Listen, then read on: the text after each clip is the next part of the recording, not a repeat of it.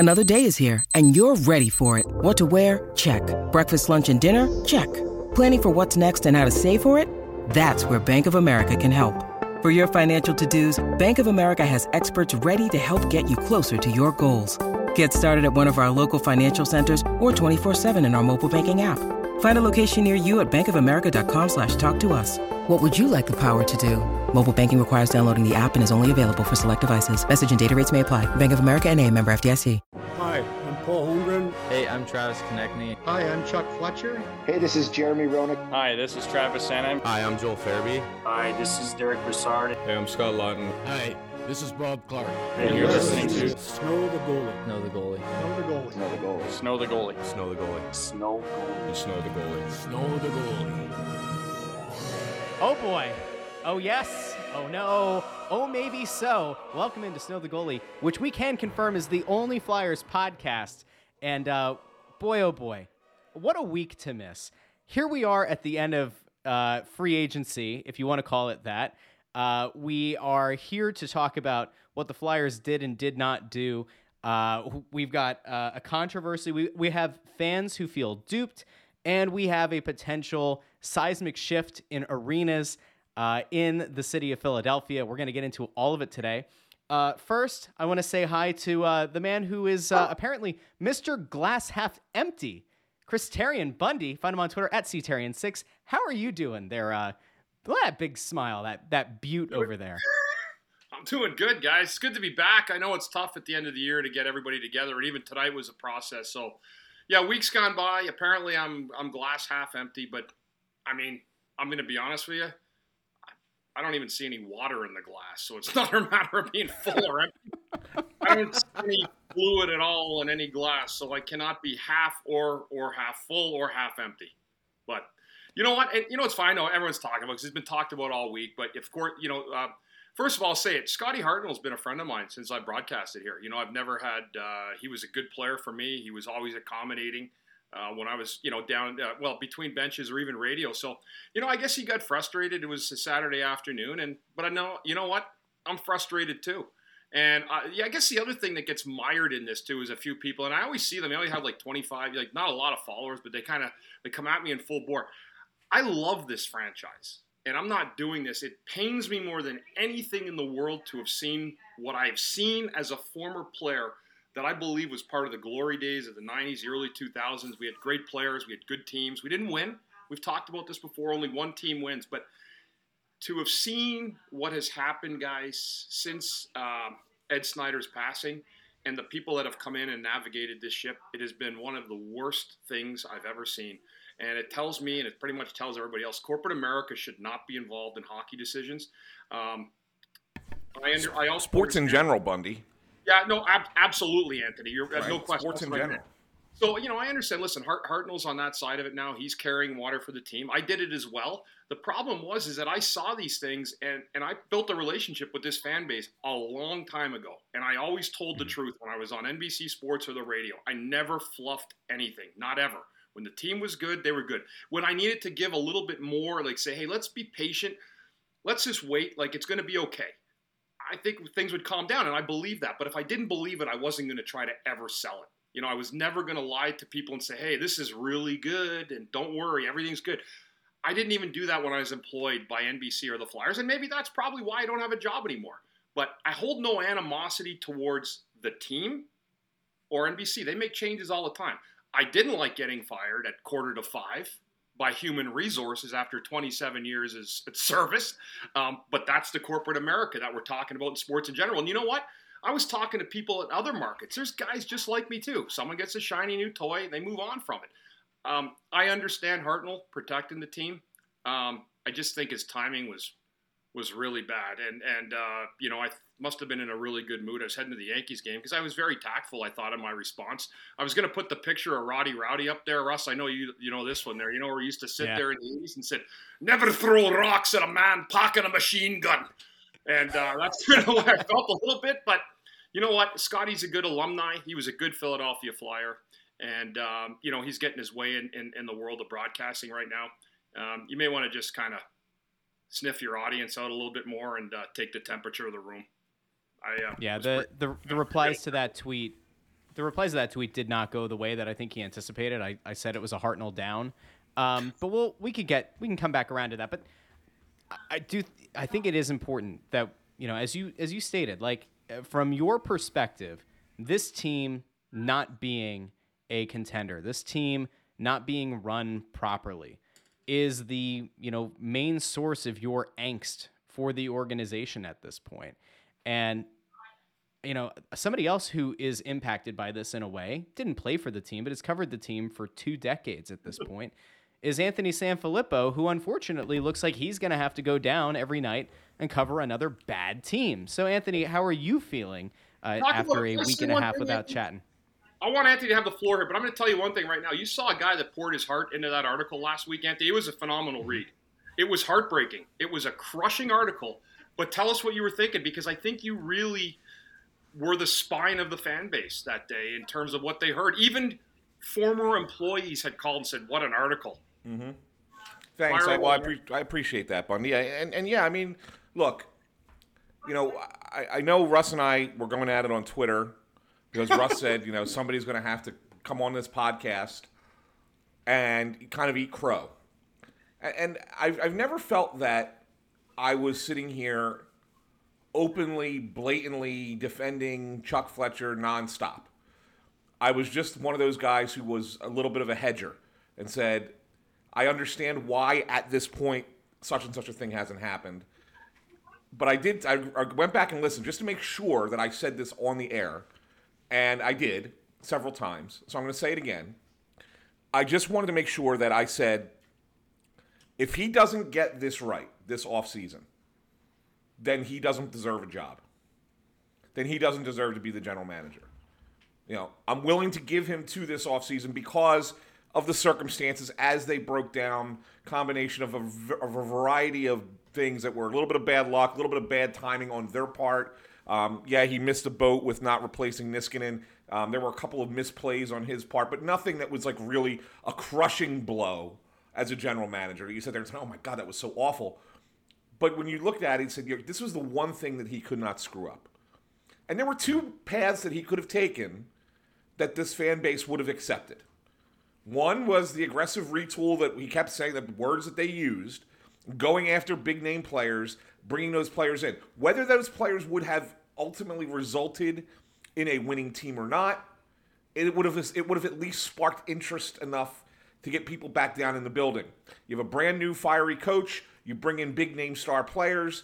Maybe that can kind of work together, and you can kind of be a competitive team. I mean, they would have been competitive. They would have been around a playoff spot, right? And so you take it from there, and then you keep building the next year as you try and get closer to the Stanley Cup. That was one path. The other path, the one that I know Russ really likes, is you tear it down.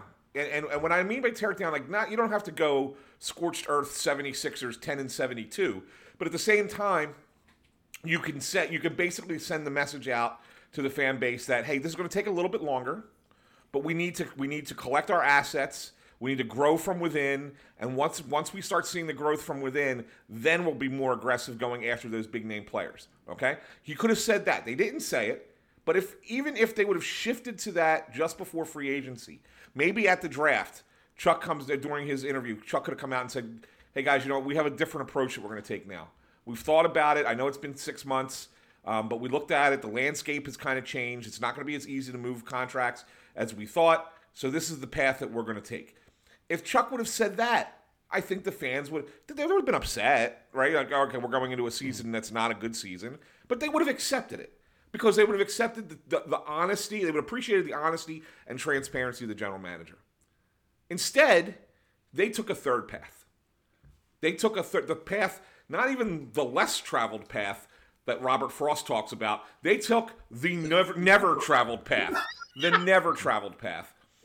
And did something that makes as little sense as anything I've ever seen in sports, where it really put on display that there wasn't a plan that was put in place. You cannot go forth and say, well, we're going to trade assets for Tony DeAngelo, 3 draft picks for Tony DeAngelo. Not to say that it was necessarily a bad trade, but if you're doing that suggests you're on one path, right? and then buy out Oscar Lindblom. That's also on that path. Okay, so you're on that path, and then turn around and use what resources you have to bring back 35-year-old Justin Braun and sign Nick Delorier for 4 years with 2 years no movement for the worst fourth-line player in hockey, in all honesty, on your team. And do nothing else. And how about how poorly he left the backup goalie situation, which not enough people are talking about. Yeah. I mean, Carter Hart's going to have to play 70 games this year. I mean, it's crazy. I mean, Felix Sandstrom, they didn't even want to bring him back. The only reason they signed him is because Fedotov got sent to military prison in Russia. It's the only reason they re-signed him. We could swing by. We could swing by the Arctic, you and me, Anthony, on a fishing boat and troll them in the back and wheel them in the camp. Exactly. And then go out and sign a 32-year-old career AHLer to compete for that spot. I mean, what the hell is this? This is pathetic, and that's why I was just like, you know what? There is no defending any of it, and the reality of it is they could have ass backwards, kind of fallen into a spot that's better than they thought it would be. In all honesty, but this was not the plan to go this way. It seriously was not, and maybe they are going to get better eventually, but at the same time, you can't sell your fans a bill of goods the way that they did.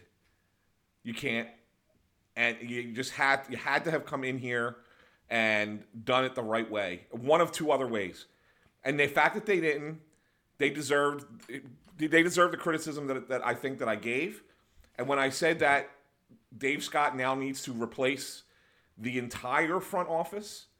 And when I say the entire front office, I don't just mean Chuck Fletcher.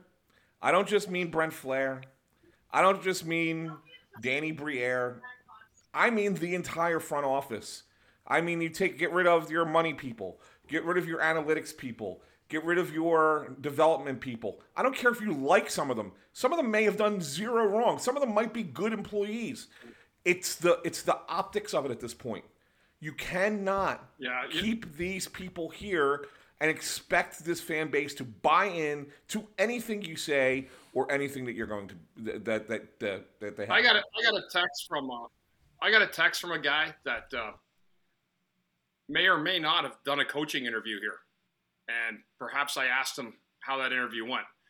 He said it was one of the most embarrassing things he's ever seen. I have it on paper. I mean, so this is what we're dealing with. So that stuff starts going around the league, reverberating. I mean, and if someone's telling me over text, what are they telling the rest of the league, right?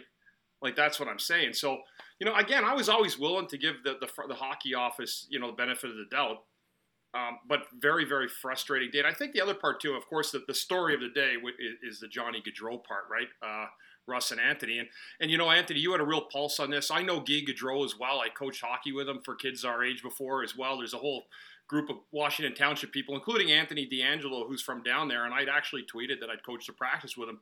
I mean, in terms of my experience with him, this is my experience. He was tremendous. A really great guy. Awesome with the kids. So I had a good experience with him. I understand that, and I know there's been situations in the past, but put that to the burner for a sec. The Gaudreau thing is the interesting one because really, Anthony, we know now that he was waiting on the Flyers. He was trying to buy them 3, 4, 5 hours of extra time to try to get something done. And I read today, and I think it might have been from Spit and Chicklets the other day, that he was talking about the fact that he had the Devils in on things, but you can really sense it. He said everything but except I was waiting on the Flyers. I was waiting on them, and then the Columbus deal came around about 5 o'clock, and he jumped on it. But to me, if you have a hometown kid, you would have had plenty of time to know about that. Would you not have in the month before or the 6 months before when you knew your team was an absolute disgrace at Christmas? That all you needed to shed was to have that vision, the plan that Anthony's talking about, or the no plan that they didn't have, and say, what do we do? Okay, we're not going to rebuild. I was always a catalyst all year of the full rebuild. Tear this thing down. Keep the small pieces you need. Send a letter to the fans, and I'm telling you, Philadelphia would have showed up at the building. Nobody over there seems to understand that because it's happened before. You got to put a hard-nosed product in the ice that works their nuts off every single night, and you're going to end up with people coming to the building. Put an effort in, and you'll end up winning games, believe it or not. Torts will provide that. So I'm okay with a rebuild. But to have done this retool, it's not even a retool.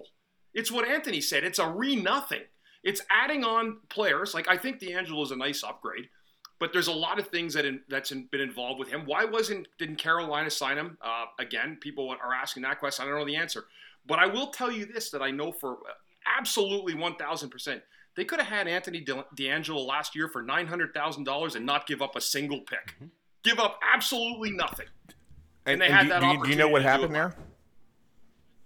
I don't, but I know I just know the story why, that they could have had him for that price. I can tell you right now that with pretty much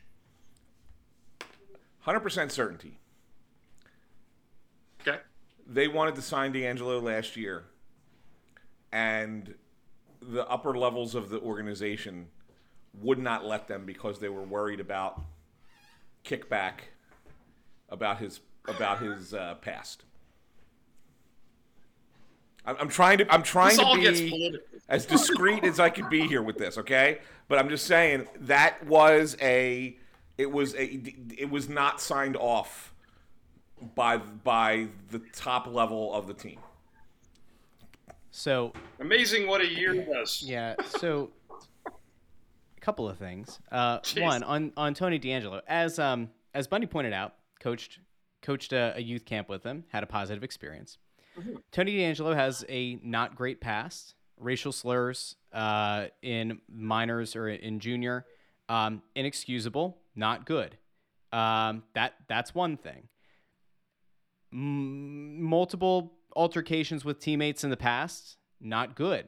Fight in the tunnel with Georgiev, not good. So that's there, and we can't just say that like everything's hunky-dory.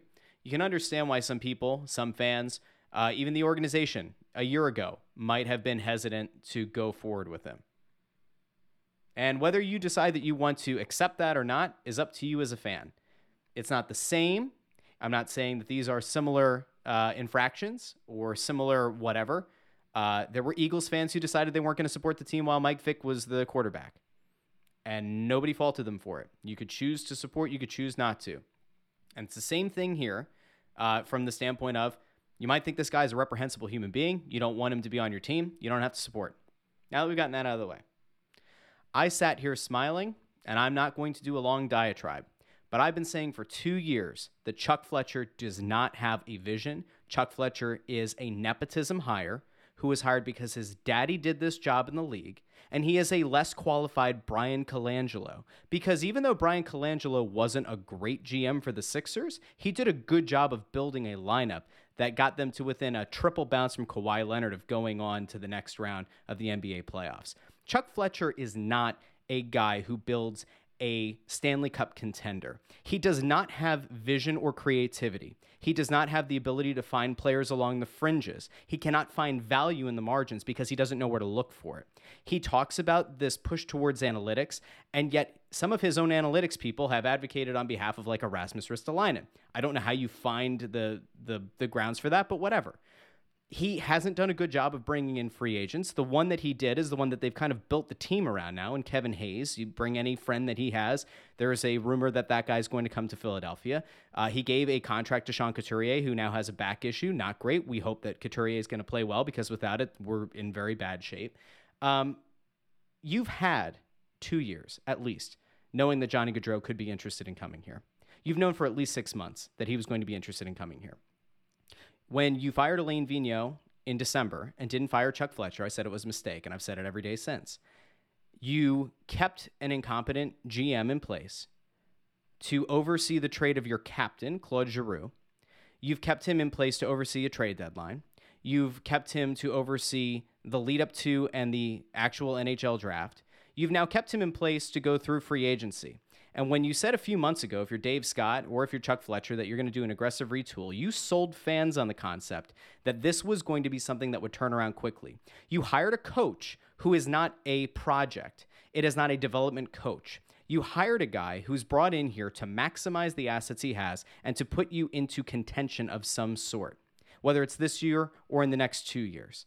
You made every signal to this fan base that you were going to make every effort to make this team competitive, worthwhile, and worth money around the time that season ticket holders were going to re-up their tickets. And what you did is you turned around, pulled wool over their eyes, and smacked them in the back of the head. This is an absolute abhorrent thing, and if this were any team in Philadelphia other than the Philadelphia Flyers, the calls for Chuck Fletcher's job would be 24/7 on The Fanatic and on WIP. But because the Flyers have fallen out of relevancy in the way that they have over the last, say, 5 years, the sports stations are talking about it in as much as they're going to talk about it. The fans are upset. Money has been spent, and people feel duped. And now what you've done is you have somehow figured out a way to unite the analytics community, the Broad Street Bullies community. You've taken people who support Snow the Goalie. You've taken people who support Broad Street Hockey. You've taken people who support High and Wide and O&B and whatever Jason Martinez is doing. And you've somehow unified them all into hating what you have done to this team. And you've taken any excitement that could have existed for the season and you have buried it. You, Chuck Fletcher, you've done that. And you, Dave Scott, you've done that by allowing him to stay. And now it's too late. Because if you make that change in the front office now, you look desperate. So I don't know what you do. Bunny, before you respond, I have one quick thing. I just like to point out that Russ started that saying, I don't want to go on a diatribe. And then I did. I know. All right. Go ahead, Bundy. You're up. Yeah. No, I think this is a problem, right, guys? Like the one thing I hear, and I know you guys do as well, but when I go around the city or you go around the hockey world, you talk to people, they ask who is in charge of the Philadelphia Flyers. Like, so that's what I'm saying is you got like Dave Scott who props himself up there and he starts talking about Jerry Mayhew, who no one even knew. I mean, he honestly, guy, when I talk about Uncle Junior Soprano, that's Dave Scott. It's like everyone's telling him that you got the reins of the full mob here, Dave. But really, he doesn't. He thinks he does, but he doesn't.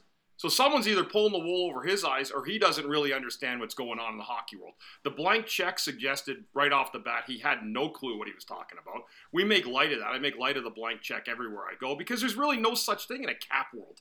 The closest thing you were going to get to a blank check was clearing $9.7 million in cap space to get Johnny Gaudreau here. That would be the extent of a blank check. I will allow, though, that the blank check could have extended beyond just the cap implications. That the idea is you were going to offer a blank check when it came to the head coach, to building out analytics, to building out the coaching staff. Like, I will allow for that because that was the big blowback. That was then the company speak, was he wasn't just talking about the cap. He's aware that there's a cap. Fine. It's great to splash money at all of these other factors, at all these other parts of the organization. But the guy you have in charge has not been the right guy. And so often they've come back to, well, COVID. COVID made things hard. This made it hard. That made it hard.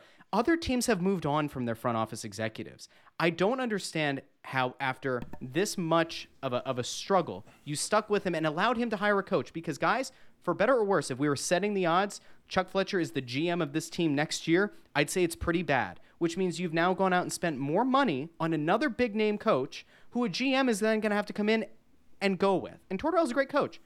But, like, you've now maybe limited which GM is going to come in because GMs like to hire their own guy. Anthony, go ahead. The big problem I have here, guys, with Chuck, and it came out with a very innocuous question that I asked. I didn't even think I was going to have an opportunity to ask, but they called that press conference together so hastily on free agency day. They gave us an hour and 9-minute notice that Charlie O'Connor was the only media member present for the actual press conference. The rest of us were on Zoom, and we were told in the email no questions on Zoom, so we just assumed Charlie was asking every question, which was going to be ridiculous. And he did a good job, considering he was by himself. Did a really good job. He did a good job insofar as like trying to grill a GM while you're also in the room and hoping that he's not going to walk out and like have a hissy fit in the hallway. Right. So I give Charlie a lot of credit for that. Yeah.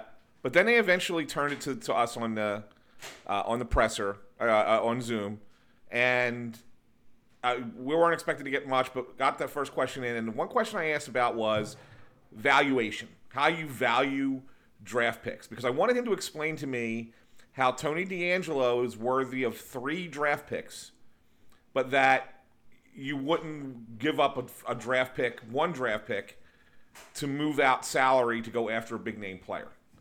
Okay, and I didn't want to mention it. The writers before me tried to mention Johnny Gaudreau by name, and Chuck dismissed those questions because Johnny Gaudreau is not his property and he can't talk about him, right? So I was saying, okay, let's generalize this. It could be any player that you want to go after. How do you value the draft picks? And Chuck, in his response, as he was explaining it, we don't have to get into the details of the explanation, but immediately said, well, I turned to our head of analytics, Ian Anderson, and he put together this valuation chart for the picks, blah, blah, blah, blah, blah. Chuck Fletcher always has to deflect responsibility to other people. He may not say it out loud all the time, but it's always our group. We believed. It's never me. It's never I. There's no self-accountability with Chuck Fletcher.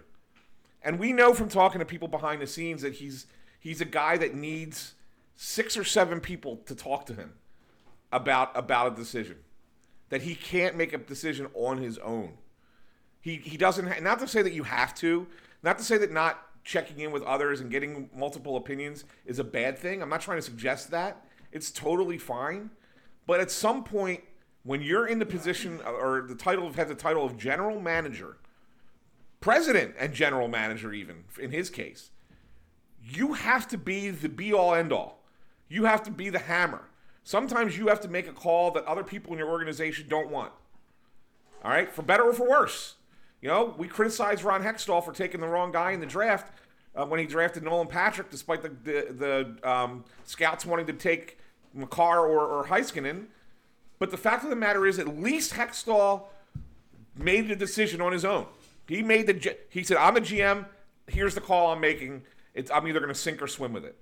Chuck doesn't do that. Chuck always needs to have somebody else kind of involved, kind of attached to the decisions. And I think that that's the thing that bothers me most about how this is playing out.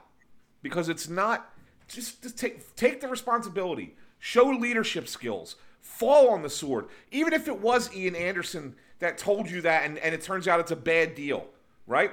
I don't think it's going to be a bad deal. I think it's actually going to be a pretty solid move for the Flyers. But even, let's just say it turns out to be a disaster.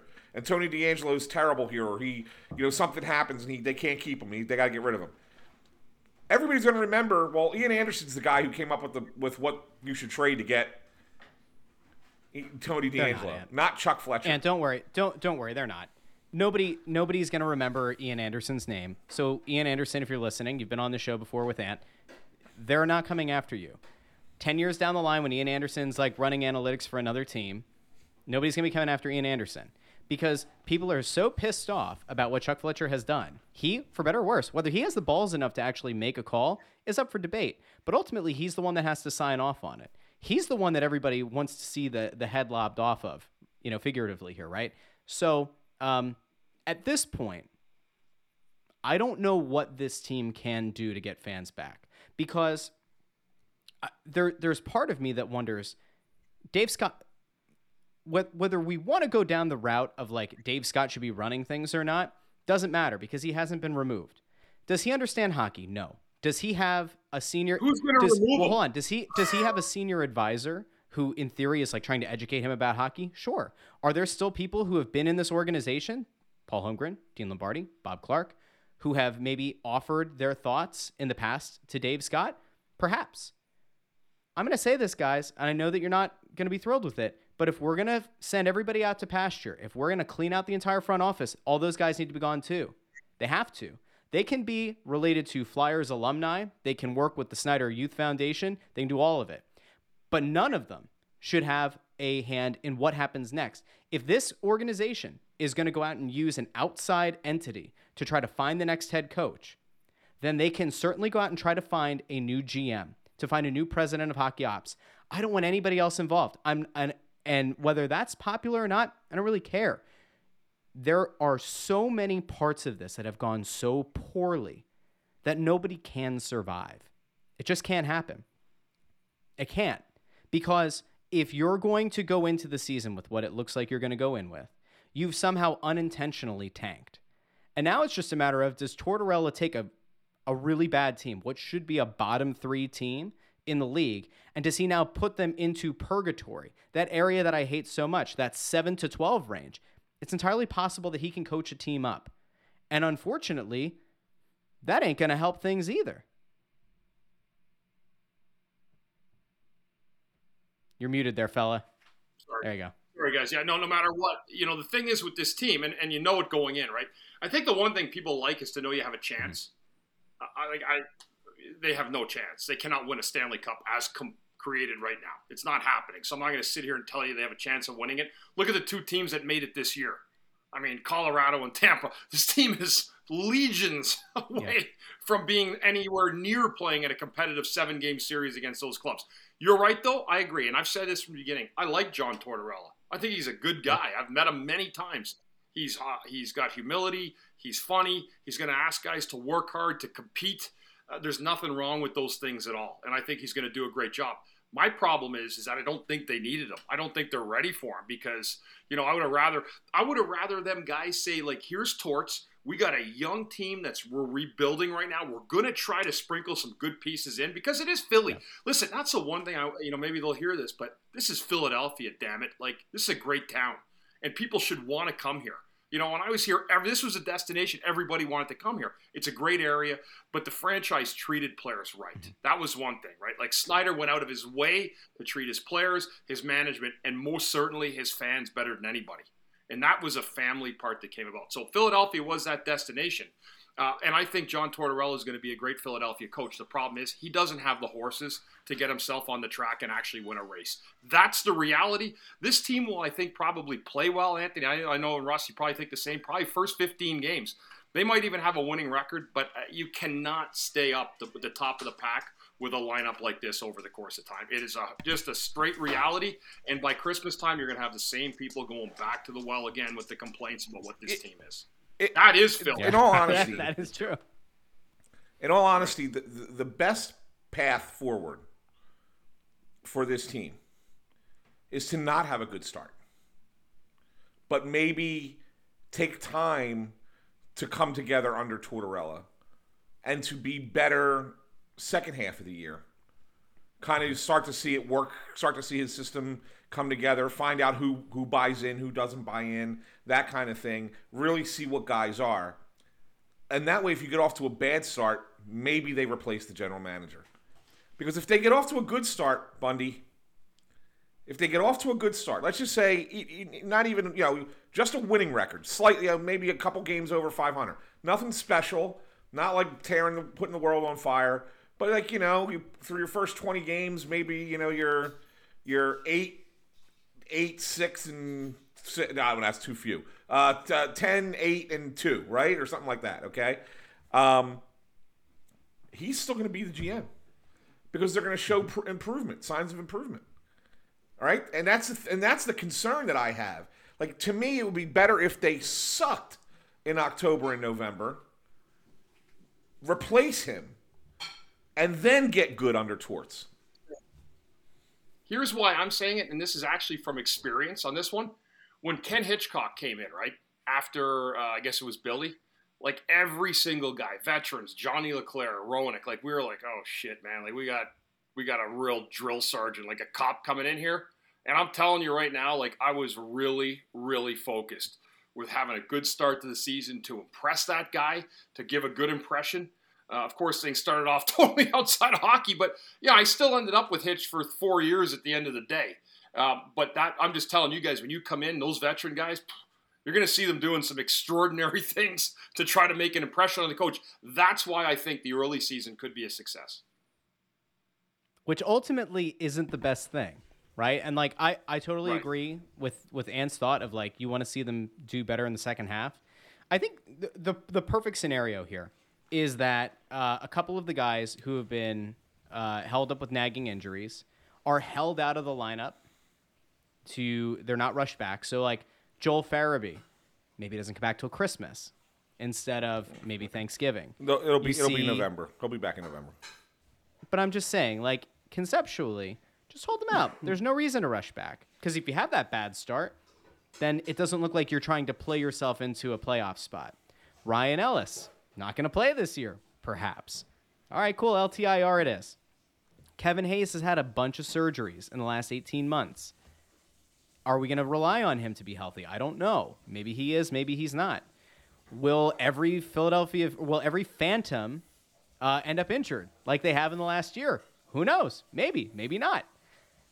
I guess the best scenario here is that you see the system going into place and you see the work ethic and the culture in the second half.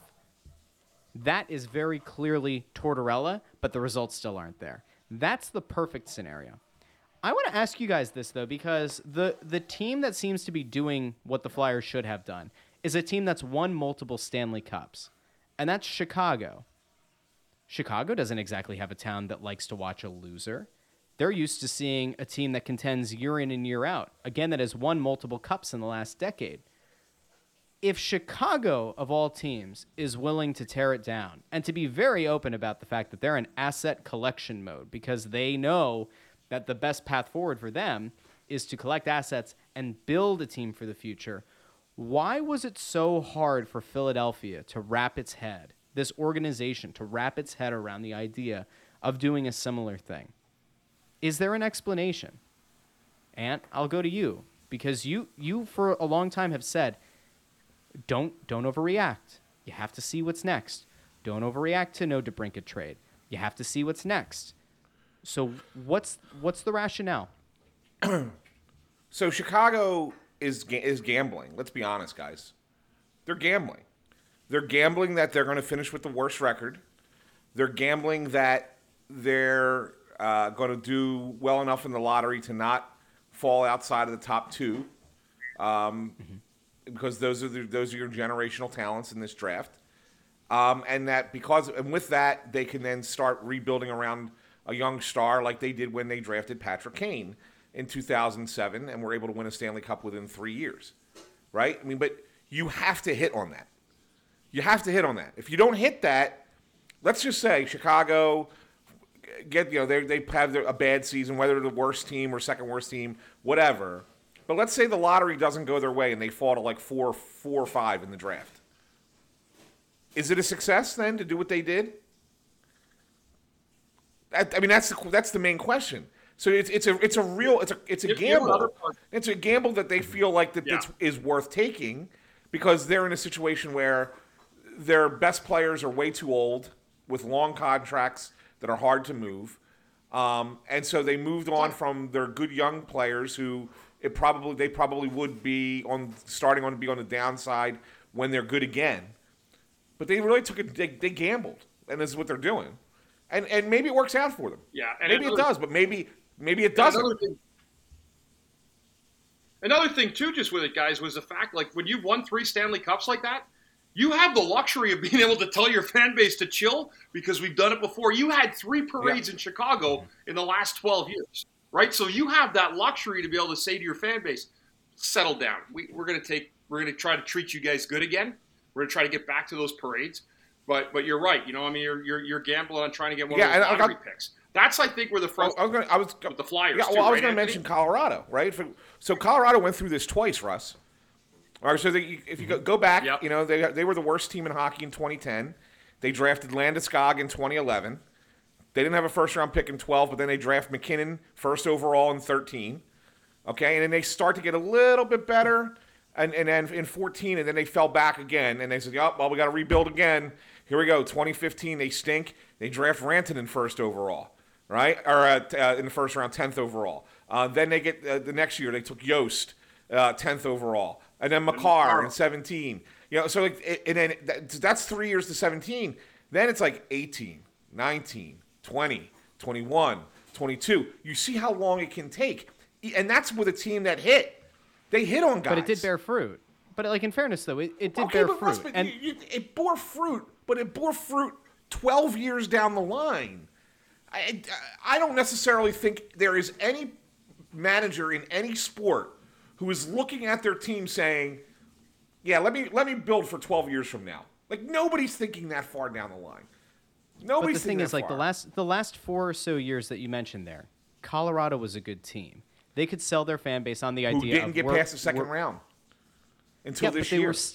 But they were still a good team, and they still had pieces that people would consider elite pieces. Like, even if you go back to the Flyers teams of the Giroux era, there weren't that many times that you would look at it and say, we have truly elite players. It was Claude Giroux.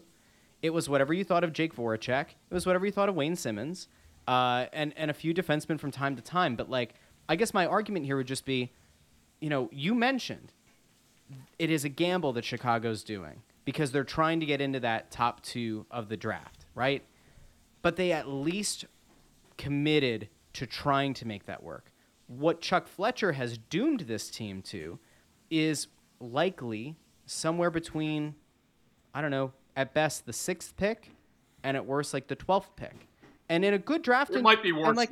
And a good draft in 23, like maybe that ends up being good. Like maybe whoever gets drafted at number 8 or something ends up being better than one of the the 4th or 5th pick. I'll give you one. I'll give you one, Russ. I'll give you one that kind of makes a little bit more makes your argument that I think no one's talking about.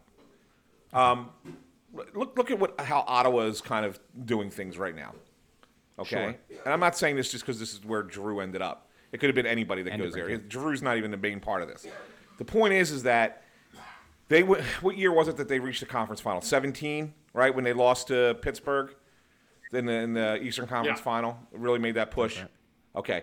Then the next year they were terrible, and they're like, okay, they drafted Brady Tkachuk.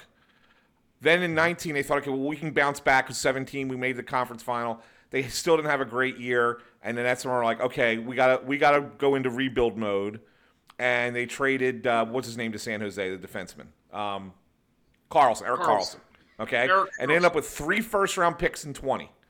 And they drafted Tim Stützle, who's looking like he's like a legit player. Jake Sanderson, who has, he's coming. I mean, he was U.S. National team defenseman. They drafted him 5th overall. And Ridley Gregg, Mark Gregg's kid, Flyer scout. 3 first-round picks. Then they went and drafted Bush's son. In 21, right? And so like they're building these young players that are coming, okay? And then they go and trade for DeBrincat. Now they're being linked to possibly being a team that could be in on Matthew Tkachuk, who wants to play with his brother. So now all of a sudden, if you're Ottawa with all those good young players coming, and then you already have Brady Tkachuk, and you're able to bring in DeBrincat, Giroux, and maybe possibly trade for Matthew Tkachuk, that's kind of the way you expedite a rebuild. In that frame of mind, I'm okay with it. But you have to still hit on those picks. It looks like they hit definitely on one. Sanderson's coming. I mean, defensemen take, obviously, Bundy knows this, they take a little bit longer than the forwards to get it to the NHL. And then look, if Ridley Gregg and Boucher end up being what they think they're going to be, and you get both Tkachuks, that team's going to play hard. And they're going to play physical, and they're going to be tough to play against. And that's a team that I look at and say, I'd get behind a team like that. I could get behind that. But the Flyers did here. The fans did here when we were told that was Konechny and Provorov and Patrick. We were told the same thing. So the 5 or 6 guys you rang off, like I've seen every one of those guys a little piece. I'm not certain that they're all going to be stars. A lot of them just end up being role guys, even at that rate, Anthony. So I'm saying is that we were told the same thing in 2015 as those younger guys came up. Hey, the kids are here. The kids are here. It's the same thing. You know what? The kids got to deliver, or you're going to be in the situation that happens here. That's why I think winning, the more you look at it, you have a good manager. Like, look what Yzerman did in Tampa. Even Joe Sakic really slow-walked the process. And I'll tell you what, he took a lot of beating around the league. You remember people said he was a lazy GM. He didn't do the work. No. But one thing he had the luxury of was having those high picks, right? Like you add Makar and McKinnon to a team, you're going to be great for a decade or more. That's just that's the way it is. It's like Kane and Taves and Duncan Keith. You're going to be good no matter what happens. So I think that's the problem that you look at with Ottawa. Like, I mean, I like those guys you mentioned. But again, until they get in the league and they build their rhythm, Brady Tkachuk's a star. We know that. Matthew had certainly been there already. But there's still guys. You just never know. And I think that's part of the problem, the frustration of the fans here, Anthony, as well, is that they were told and they were sold that, hey, this is going to be a team that's going to give us a chance to win a Stanley Cup. And you know what? Those players are still here, and none of them are delivering that to that level that we expect. And as we move on here, I think ultimately the thing that has so many people frustrated, and as I mentioned before, it's people who don't typically agree on this stuff. It just feels like you kick the can down the road another year, because it just feels like regardless, we're going to be sitting around at this time, December, looking at a team that has the same kind of outlook as last December. And if they don't make a change in the front office, we'll probably be in the same place a year from now as we are right now. It is just frustrating. And the sad thing is, whether you believe a rebuild can work or not, at least there's the promise of what could come. There's a reason to go down to the arena in that, like, hey, some of these kids that we've heard about, like, say Zayd Wisdom comes up. Say you see more of Wade Allison or Lazinski or whoever you want, right? Then you say, all right, let's go see the kids play. Now, tickets are still going to be really expensive. Maybe you get a deal on the secondary market. Maybe the organization finally comes around to the idea that, like, people don't want to pay high prices to see a bad product, and they slash some prices. Maybe they don't. Maybe they do. But you can at least sell people on that. Like, let's not forget, it's not like the Sixers led the league in attendance during the process. But there were still fans who would go down because it was an affordable game to go to. It was a good family atmosphere. And people went down and they watched Xander Blue play for the Philadelphia 76ers. And if you've never heard of him before, you're welcome. Casper Ware, they went and watched. But at the same time, you can't look at this and say, hey, there's an easy way next year to turn around and say, this team's got it. This team can make a free agent move and a trade next year and then be a contender in a year. We're looking at least 2 years away again, even if you believe in that path. Fucking Anthony got a friggin' invite to the camp the other day as well. You didn't hear me. Things are so rough. Anthony got an invite to camp. That's right. They need a big left defenseman. They wanted some more size. That's what they wanted. They wanted more size. That's exactly right. Hey, so you guys had mentioned Matthew Tkachuk, and it stands to reason that Chuck Fletcher is going to at least make it look like the Flyers are in on it because he can't have any worse pub than he's had so far. It's sad for Calgary because, boy, did they looked like a team that was on the up and up. They look like an exciting team. Gaudreau bails to go play in Ohio. And Matthew Tkachuk says he's not going to stay. He has no intention of re-signing when his contract's up. Is there a path to the Flyers going after Matthew Tkachuk? And even if they did, is there any reason to believe that he would re-sign here? And by the way, what the hell does a package look like for Matthew Tkachuk if you've traded all these picks for Ristolainen and D'Angelo and such? Like, what does that look like, Ant? Do you move a 2023 first-round pick to get off a JVR to get? No, I think people know. What does it look like? I think that again, this is a long shot. I don't think that they're going to be anywhere near the final conversation for Matthew Tkachuk. But I do think it's obviously if you do your due diligence, you kick the tires, as they always say. And if you make an offer, the offer that you try to make them, you try to give them players that you know that they are interested in. And try and sweeten it a little bit. And I think that the offer probably would be something along the lines of Travis Konechny, Travis Sanheim, who played there. He played in Calgary in junior hockey, and the Florida pick in 24. So that's two NHL caliber players plus a future first round pick, and I think that's a fair trade for Tkachuk. It's not going to be enough to get him, so it doesn't really make a difference. Somebody will make a better offer. I don't think that's. I don't think Chuck can do better than that. You know what I'm saying? Like I don't know. I mean, you would have to start depleting your system to beat that offer, and I don't necessarily know if that's worth it. This is a subject for a whole probably episode, guys, that we should do. But you made a good point, Russ, talking about Calgary. Again, there's teams like Ottawa. Like, I know they did a good off season, but the NHL's really got to start looking into this because one of the issues players are having, and it's going to happen when Matthews' contract is up in Toronto. I'm telling you, the travel right now is a major problem for guys and re-signing. Driving to the airport park and going through the terminal every time for the Canadian teams. People say, they're going to say stop being so selfish, and no, it's a problem. And because if a guy can go to Columbus and go jump on a flight a lot easier, making a lot more money, he's going to do it than taking the same offer in Canada. I'm from Ottawa, born and raised. I love the city. But I wouldn't play here for that reason if I were a player. I mean that, the way it's gone back and forth now. Unless I was at the end you're saying the way that the travel protocol because of COVID is what you're saying, and like the crossing. No, even prior to that, like if you play in Canada, you're paying taxes. Even though you get paid in American, you're paying the Canadian taxes. You're going through every single terminal on every single trip until you get to the United States. When you've got to cross over, it is an inconvenience for guys, and I'm hearing more and more about it. And then add the fact that guys have more entitlement than they did back in 1980 or 1990, where they're still flying on charter flights just hoping to get the smoking section at the back. That's what they're dealing with, and here they are. But it is an issue, and I'm telling you, it's going to detract from Canadian teams. It's going to be a while unless the Toronto Maple Leafs do it. I think it's going to be a really, really long time, unless Edmonton guys may want to go there. But it's going to be hard for a Canadian team to win multiple cups or be good and relevant for an extended period of time to do what Chicago did or what Tampa Bay has done. All right, so people should not go out and buy their Matthew Tkachuk jerseys. Okay, got it. So we're gonna scratch that. We're gonna scratch that off the list. No. Off the list. Hey, so I know that we touched on this.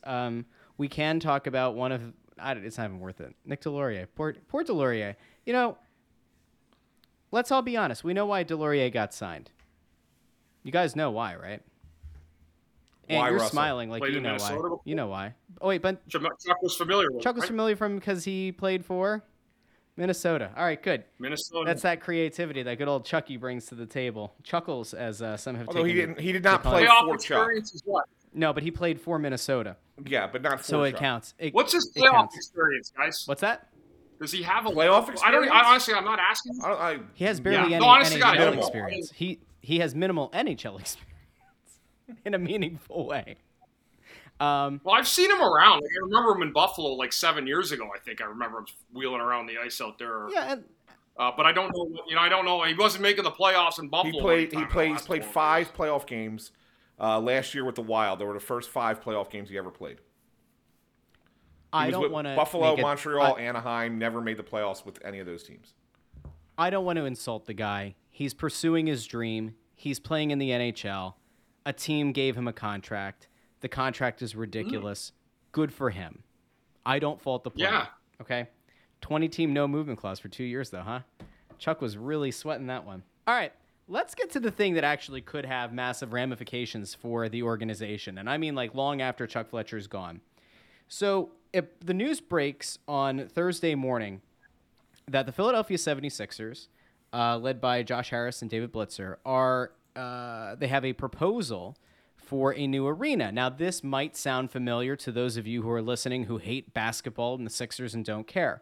But you should if you care about the Flyers. For this reason, the arena proposal that they have to be in Center City is at a great spot, at least if you're a fan of public transit. You've got SEPTA, you've got Regional Rail, you have PATCO.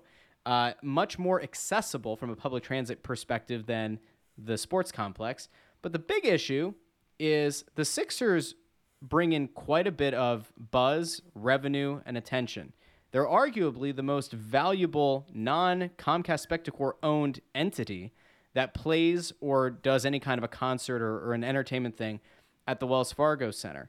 And while we cannot predict where teams are going to be in 2031 when the lease is up between the Sixers and Wells Fargo Center, one would have to assume that if the Sixers were to leave, and if they were to be a somewhat competent NBA team at that point 9 years from now, that this would be really bad. And it could be a bad thing for Spectacor, and it could ultimately be a bad thing in some way for what they've been working to do with Wells Fargo Center and building it up for the Flyers and to try to woo the Sixers into staying. Now, Anthony, I know that you and I are not necessarily of the same mind on this arena proposal, but if the Sixers were to leave, how bad could it be for Comcast Spectacor? Well, it wouldn't be great. I mean, all of a sudden you have to fill, another 50 dates a year. And you assume the 41 home games, and then some couple preseason games, postseason, and then postseason if they're good enough to go to the playoffs. So that's automatically. I mean, when you think about the revenue that comes into a game when there's a sold out game, right now it's about a little over $1 million a night in revenue. So that's while Wells Fargo doesn't get all of that, they get a good chunk of it based on rent, and then the Aramark and everything else that's going on in there. So that's a big loss for them in that regard.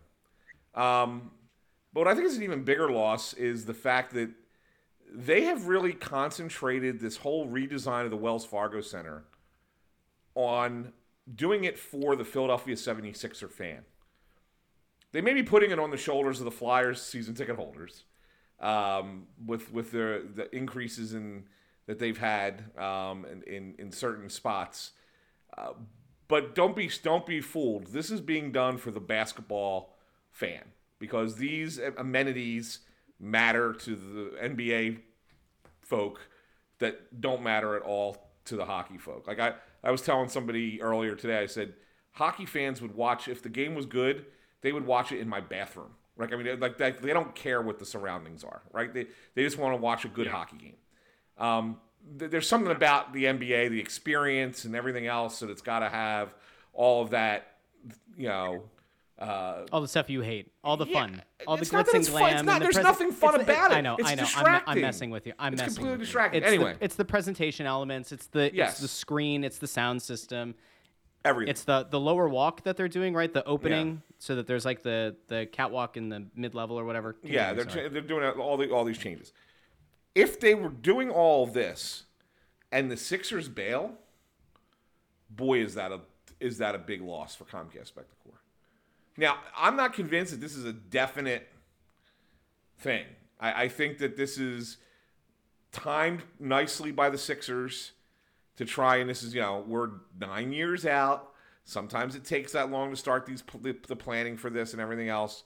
I think that they're looking for it as leverage against Comcast Spectacor. And ultimately, if I was a betting person, I would think that they're going to stay where they're at. I really do. Because let's talk logistics for just a second. They want to build this new arena at, 10th and Market, 9th and Market, whatever it is, where the old gallery used to be. Mm-hmm. Let's imagine we have a Wednesday night game. Sixers Wednesday night home game. What's traffic like now in Center City, Philadelphia at 5 o'clock, 6 o'clock as people try to go home? It sucks. It's bad. Right on Race Arch. We saw that area. So that's number one. Now, add in all the people trying to get into the stadium. Okay? Where there's not a lot of parking. They're going to have to build parking garages, because you're not going to have lots like you have in South Philly, like big open spaces. You're going to have garages, so you're going to have a bunch of people going in and up and up and up and up and up. Parking is going to be a nightmare. Traffic's going to be a nightmare. Okay? It's not going to be an easy thing to do. There's a reason the Phillies didn't go there when they built their stadium. There's a reason the Eagles didn't go there when they built their stadium.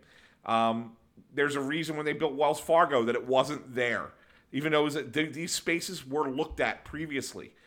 So to me, I think this is the Sixers posturing a little bit. And if it falls apart and they and Comcast ultimately decide to part ways, well, then at least they have a plan in place. But let's be realistic. Their first choice when they did this before was not there, was it? It was Camden. The second choice was the Navy Yard. They had other places that they wanted to go instead that made a lot more sense as far as the logistics. 2 years ago for Penn's Landing, right? Like that was one of the reason that I think, and we went into this over on Crossing Broadcast today. There's a shameless plug for another show on the network. We dove into this a little bit because if you read even like the Inquirer's breakdown of it, they have labor unions quoted as saying that there are going to be 700 jobs that they believe will be construction and other, like VOTech kind of hands-on blue-collar jobs. They're reaching out to local high schools and such to try to like start a stream there. You've got Adelman, the urban, he's urban planning and like development and everything. So he has ties to the city. He understands the city. You have labor unions talking about it. You've got, I forget the guy's name, who's been working on, the affordable housing, who, is very well aware of what gentrification can do, who's been, says is an advocate of Chinatown and making sure that people don't get forced out of their homes. You have all these different forces in hand, and for once it kind of feels like this proposal has legs that maybe some of the other ones didn't. And I'm not saying that I want this to happen. I'm just saying that, like, I feel like this one has a little bit more to it. And I will also note that while public transit right now sucks, and public transit has a lot that they need to fix between now and 9 years from now.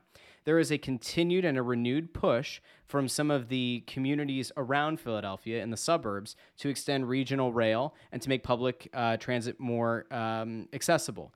It's happening in King of Prussia. It's happening through Valley Forge. It's happening through Phoenixville, through Royersford, and up through Pottstown. You get that far, then you start talking about into Reading as well. If you're going to, over the next decade, presumably try to continue to build up on the public infrastructure and public transit, the spot they're talking about would be a great place if you can fix public transit. But anyway, that's neither here nor there, and it doesn't impact the Flyers right now. What we do know is we'll be here every week to talk about it from now until the season starts. We're working on some other fun things too, and that's worth noting for fans who maybe have wanted to come out and have a chat with us in person. I'll just say that we have a few irons in the fire there, and if you're listening right now, and if you own a business, if you own a bar or a restaurant, a car dealership, anything, and you want to get in on this train while there's still some space, feel free to reach out to us, snowthegoalie@gmail.com. You can reach out to Bundy or to Ant or to myself on Twitter. All of our handles and those appropriate links are in the description of this episode. You can reach out to the Facebook page, Snow the Goalie. Feel free to reach out because once the space fills up, that's going to be it. I'm very excited about some of the stuff that we've got planned, and I do think that this year we finally feel like it's going to be easier to get people out and together. And even if the team's bad, we're going to kind of take this very wonderful, ever-growing Snow the Goalie family and listenership that we've built over time. And I think it's time to have some fun together, guys. I agree, Russ. And I know we got to wrap this here. Buddy's got to run. I got to run. Do you want to hit those last couple 5 stars we got? Oh, Ant, did you have them pulled up, or am I supposed to pull them up? I can pull Russ, them up. this is you. Read them. I read them. I read them offline because it makes me happy. I think there was one that made me cackle the other day, and I'm having a hard time pulling them up. My computer decided that it's going to have a meltdown here, Ant. You might have to read it. Okay, I'll read them. Oh, no, here we go. All right, there it goes. I'm sorry. It just loaded. This is good podcast. You know, Ant, you could always text me during the show if you're going to do this. You can always drop it in the private chat here. Why would we do that? My God, Bundy, I'm glad you're here. I'm glad you're here, and you can. I love you guys, man. I'm glad to be back. Harder in the summer end of school year. You'll find out, Russ, when you have your night. Yeah, that's exactly it. Stop. Don't curse me. Stop. I don't want to hate you. Jesus, Russ. I don't want to threaten you. All right, so 9. I think this one we haven't read yet. Mark Ferrante. And I don't know if that's the one you're referring to. I actually think doesn't it go back to the one before that? Oh no, you're right. That's 1st? The first one. No, July 8th. Okay. Yeah. Best Flyers pod, 5 stars. They always tell it like it is. I love how Russ and Ant are basically an old married couple at this point. Bundy has been a great addition too. That's nice. Good job, Mark. We had one of our typical Lee C.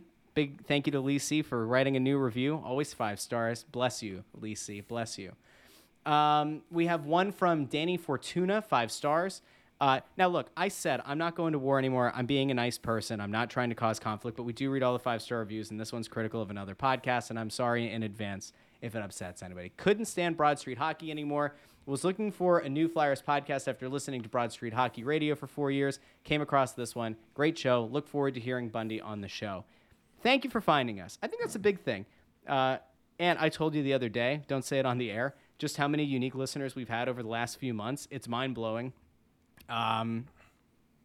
It's pretty wild. This show, Bundy, I gotta think your beautiful glowing face on this program has helped that in a big way as well. But what a time we've had.